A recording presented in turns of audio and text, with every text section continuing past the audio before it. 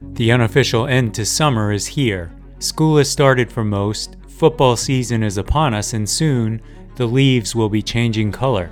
At the DSR Network, we remain as busy as ever with a full slate of podcasts scheduled for the fall.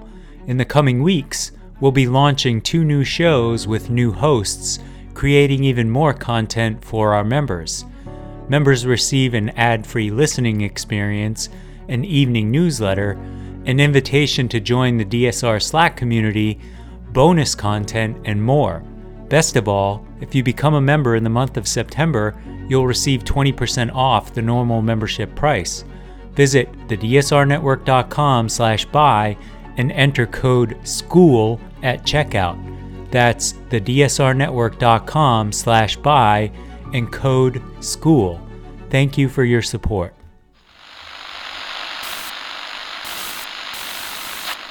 9, 12, 10, 28, 2, 23. This is Deep State Radio, coming to you direct from our super secret studio in the 3rd sub-basement of the Ministry of Snark in Washington, D.C., and from other undisclosed locations across America and around the world. Welcome to the podcast. I'm Mark Polymeropoulos, and this is DSR's Spy Show. Today, I'm very happy to welcome as our guest Laura Thomas. She's a former CIA case officer and base chief who built and led sensitive programs at CIA headquarters and abroad in multiple international assignments. She served over 17 years in national security and leadership. And most recently, she is a member of Aspen Institute's Aspen Tech Policy Hub Tech Executive Leadership Initiative. She's a member of Out in National Security 2021 Outlist and an advocate for LGBTQ issues in both government and industry.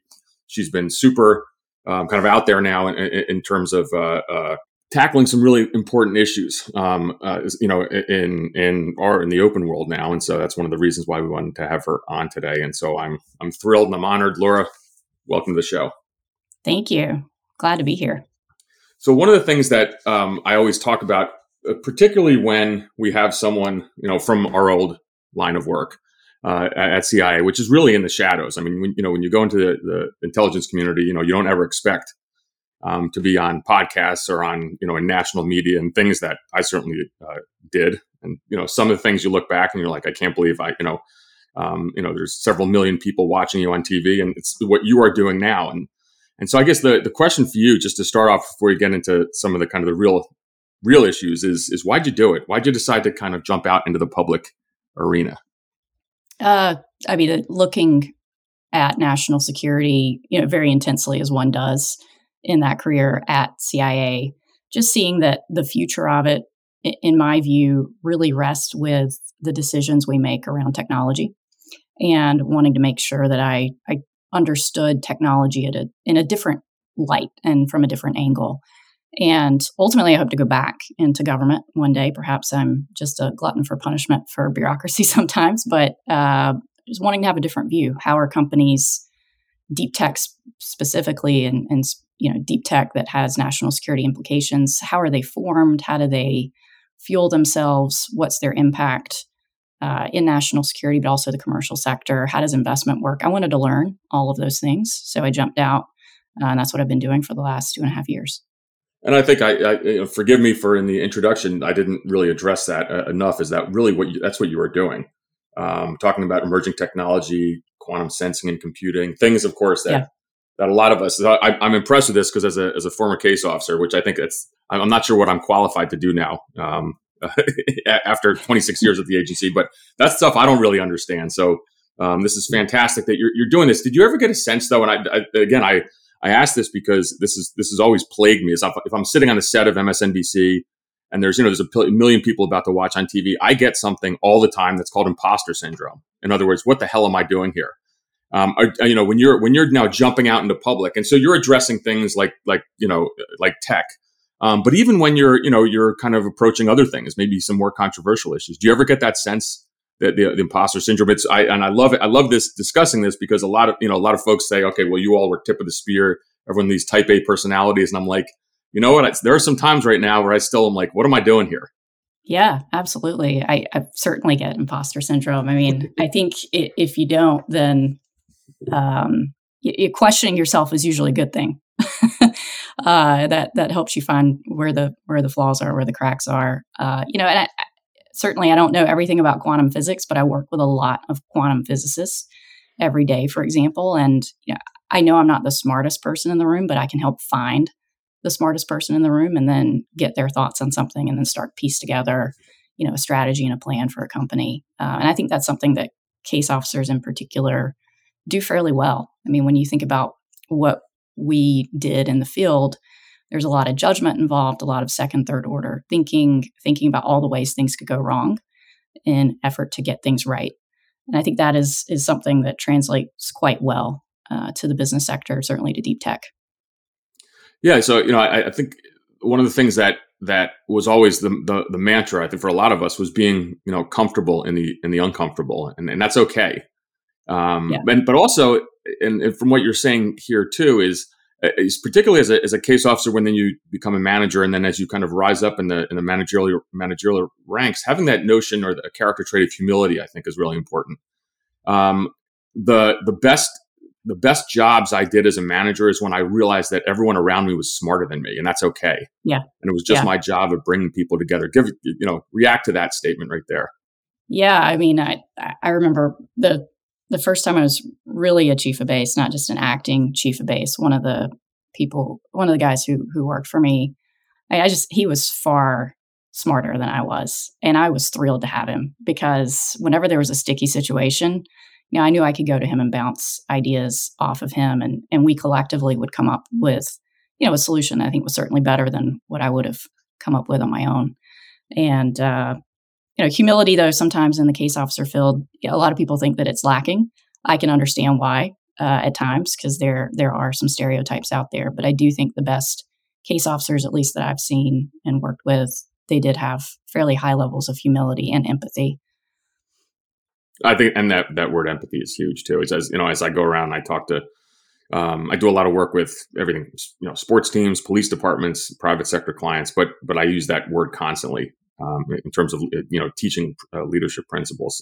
Empathy, I think, is super important. And it's you're actually a stronger leader when you show empathy rather than what some may perceive as weakness. But I would hope that the agency is changing as well. I think that, in at least at my time, I was there from 93 to 2019. I think the leadership training we got was a series of 1-week courses over a career. And I think you do 3 of them. Not exactly what was, it's not similar, in fact, to the U.S. military, where, you go off for, in a 20-year career, you might go off on several occasions for a year to a command and staff college. How do you think the agency taught leadership? What's your sense on that? Somehow it's trial by fire. And could it do better? Yes. I mean, there were certainly a number of courses that I took that were offered to me that I thought were quite good. Others were box checking exercises. I think anyone who's worked in government, you can spot when the box checking exercises are happening, and how do you make those more valuable and actually worthwhile? I think it comes back to the ability to have truly honest and open conversations to include in leadership courses. And I think the agency could do better in that. But now that I'm out and I'm looking back at, from the private sector, I think compared to most places, it does an exceptional job. But I think, back to the trial by fire, I mean, there are just so many things you experience, especially if you're in the field as a case officer. If you don't learn leadership principles to some degree, you're going to fail. So, it's sort of ingrained. It's not necessarily that the agency is seeking it, but it's the natural result of being put in situations where you're making decisions that can be life or death for some people. I'd agree with that, and also learning from it as well. To me, there was nothing. There were times in my career, particularly the end of my career, when I knew whether I was in a base or a station that whatever happened that day, I probably had experienced it, or I knew someone who had experienced it, and I'd also be able to call on colleagues too for advice. That's another thing I think in terms of being a leader, not being afraid to lean on your peers. Let's switch just for a moment to the private sector, and you've written about the transition to the private sector, and I think providing some really much needed advice to especially our former colleagues in the USG looking to make that jump. It certainly can be kind of daunting and scary. There's a line you wrote in the cipher brief that I loved. And I think that we all should take to heart as you kind of job search. And it's a notion of, I think what you said is that we certainly are a remarkable bunch, warts and all, but former IC officials. But you said it's exponentially harder to be hired by the agency than it is to get into Harvard. And I love that line because that kind of means we're pretty effing good. And don't be scared when you make that jump to the private sector. So, and of course, it is scary and hard for some. So, talk to a little bit about that. Your first of all, your experience, but what you can offer to others who are looking to make that jump. Yeah, I think the lesson is don't sell yourself short. If you have been at CIA, you've probably faced decisions and you've had experiences that really do set you apart from the general population of job seekers. And certainly if you've worked your way up through the ranks and you've had managerial assignments, if you've led teams, if you've led bases or stations especially, that's essentially equivalent of being a CEO. The only thing that you don't have is a real understanding of how the financial world works as far as, truly reading a financial statements, balance sheet, cash flow, all of that. You can learn that. But there are things that you have done that are incredibly valued by industry. And it's just this ability to make decisions with limited data and compressed timeframes, thinking through second, third order effects of decisions, being willing to take risk, but also knowing how to mitigate those risks. That's very important. And, just the judgment that comes along with also knowing what it's like to be rejected, having to put yourself out there and being willing for people to tell you no and finding a way to work around the no and get to a yes. At CIA, when you're recruiting people, you can't just walk up to them and say, you have to work for me or else. A lot of people think that, but that's very rarely how it goes. That's not how you want it to go. So you have to have influence and you have to know how to, speak to people's motivations, what they really want.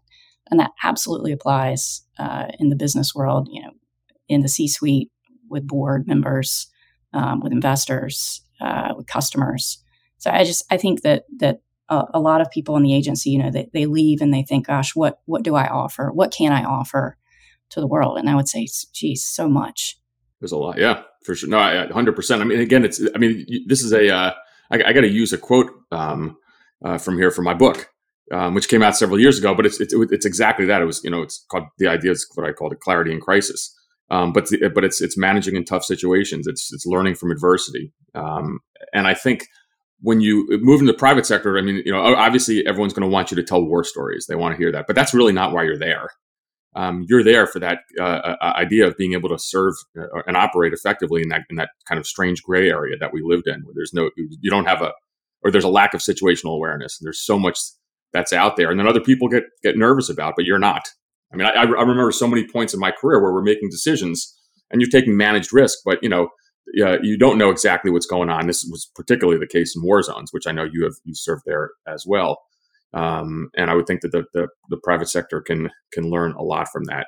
Yeah, I think what you also bring to the table is an ability to see how systems really work, and discerning between the superficial versus what's actually going on, and being able to look at a situation, a challenge, a scenario from multiple different viewpoints. When you're going out and you're recruiting a source, you can't just come at that source from the U.S. government's viewpoint, or maybe your personal biases about how you feel about a certain country or a certain topic. You have to really be willing to listen, understand, and think about things differently. And that is, when you do that in the business world, that's how you set yourself up for success. Agreed. So let's move just quickly to a foreign policy topic that I think is near and dear to a lot of us, and I know you've written on it as well, and that's the U.S. withdrawal from Afghanistan, and perhaps just the notion of the need for accountability on what occurred. Both of us served as base chiefs in war zones, and I think when you do that, and we work with kind of indigenous groups, whether it's the Iraqis or the Afghans or the Syrians, particularly at a place like CIA, where there's usually a small number of U.S. officers and then quite a large number of indigenous forces. I know in my case in Afghanistan, I was a base chief in Paktika province in eastern Afghanistan. I wouldn't be here today without the bravery and the heroism of some of our indigenous units, and so that time was pretty painful. And I think obviously now it's getting caught up in politics, and we don't have to necessarily address that today, because I think on both sides of the aisle you can look at what happened there and react with a kind of sense of horror. It was visual. We saw this, but talked about your emotions when you saw what was occurring in Afghanistan, because I do think it's a little different from for those of us who actually were there. Yeah, I mean it was complete and utter disappointment to see what was happening. Certainly a bit of despair mixed into that. We have a sacred duty to protect people that help protect us. And if we abdicate that duty, that one, there's an ethical angle to that I think we have to think about. But two, it sets us up for failure in the long term, in my view, from a foreign policy standpoint. So yeah, watching that unfold,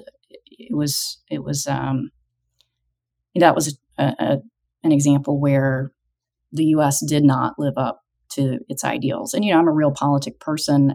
You can't live up to ideals every single time. There's certainly, the world's a very complicated place, and you can debate ad nauseum, should we have withdrawn from Afghanistan? Generally, I think the answer is yes, to some degree. Yes, we needed to turn our focus to more strategic, longer-term issues like China. But the way in which it was done was just poorly planned. And I think that signaled things to other dictators in the world. And whether we like it or not, that broadcast a message about us. But we still have a chance to refine that message when we think about the Afghans that are still in the U.S. in limbo. For example, getting them permanent status here in the U.S. I mean, that's an imperative. That's just that's table stakes.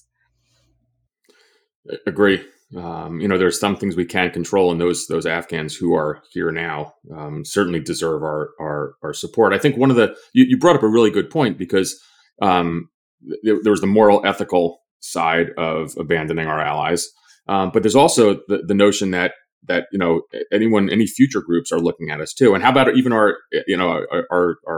current asset stable? One of the, as you noted, that I think. What some people don't realize is that, at least for me, was one of the great joys and satisfactions that I got of being a case officer was that relationship with an agent. So I always joke that sure I loved my friends at the stations or bases. I liked hanging out with other Americans, but not really as much as our assets, who are our lifeblood.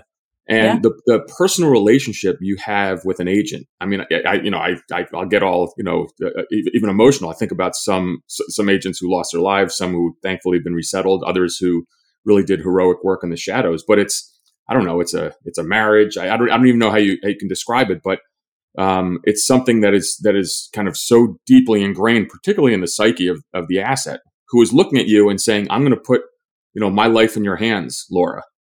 And if you screw up, I'm going to die." And so whether you're a 25, 30-year-old, 35-year-old, American U.S. government official, that's not many other jobs have that level of responsibility. And to me, that was really extraordinary. It was deep. It was emotional. So I think that when we leave our allies behind, and in our case, I think that just as you can kind of read through the lines in the press, I think the agency did a pretty good job of getting most of our actual indigenous forces out. But that to me is almost a part of the moral injury. And it's one other thing too that I note that I certainly have done is I've been very critical of the Biden administration. I've gone on MSNBC and criticized them, and I think some people agreed, a lot of people didn't like that. But this to me should be apolitical because again the world is watching. Let me just throw one more thing in there before we kind of switch topics. What about accountability? Do you think there should be accountability? And accountability could go, beyond the current administration and the previous administration too. I think if you look at the Doha Accord, it's probably not the finest moment in U.S. diplomatic history. So Yeah. what's your sense on the need for accountability? I mean, accountability is key. I think we risk making the same mistakes over and over again without it, and we need it. I think in one of my articles, I wrote that a soldier that loses his or her rifle is going to face more consequences than some of the leadership figures involved in planning the withdrawal and the hasty departure and what happened and the true loss of human life that came with that, plus the second and third order foreign policy impact of that. So, looking at your mistakes and analyzing them and learning from them is not the same thing as succumbing to your mistakes. And often, just because we are in such a politicized environment, we have a really hard time doing that. I mean, I think that's hard just for anybody, and even personal accountability, that's hard. But as a country, it's also hard as a bureaucracy. It's very difficult. But then when you add in election cycles and just the polarization we have nowadays, it gets even harder. And that's really unfortunate, but we have to find a way to do it. There's certainly the Afghanistan Commission that's working on this, but I'd like to see some introspection from our current leadership that truly acknowledges what happened and makes mention of it and says how we're going to do things differently in the future. There was several months ago, I think there was a 12-page NSC document. I don't know if you remember that when that came out. And I was horrified because in essence, the Biden administration was blaming only the Trump administration for the failures. Yeah, and that to me, and I think, a lot of us reacted quite viscerally that most recently there was a State Department after action review, which seemed to be a bit more, nuanced. On this, but I will unfortunately, I think that this is going to get caught up in politics. Obviously there are hearings in the House now on this, and so just reflexively, I think that the Democratic side is going to try to defend the administration for what to me again was not defensible, and it's too bad. And particularly, in just kind of my own 2 cents, I think that the administration got their sea legs after that and have done much better on Ukraine, but the Afghan withdrawal is not going to be a high point for this current administration. And I think that, in my sense, the American people would actually welcome some honesty if you just came out and said, we really screwed this up, we learned from it. Yep. But being too defensive certainly, historically, is not going to cut it. Let me get to, I think, the one topic that I was most interested in talking to you today about. You wrote a really important piece on your website titled "Espionage is a Man's World." And I thought it was fantastic. I actually hit you up on Twitter right after that, because in my view, and and correct me if I'm wrong, but it's not only it's a kind of a treatise on the value that female case officers can bring to the agency, but it's also for a demand for the CIA to clean up the ship, which I think is really important. So, kind of first and foremost, why did you write this? What do you think of the reaction that ensued? And of course, the agency's reaction to the ongoing harassment issues, or maybe just give us a brief overview of first what you wrote.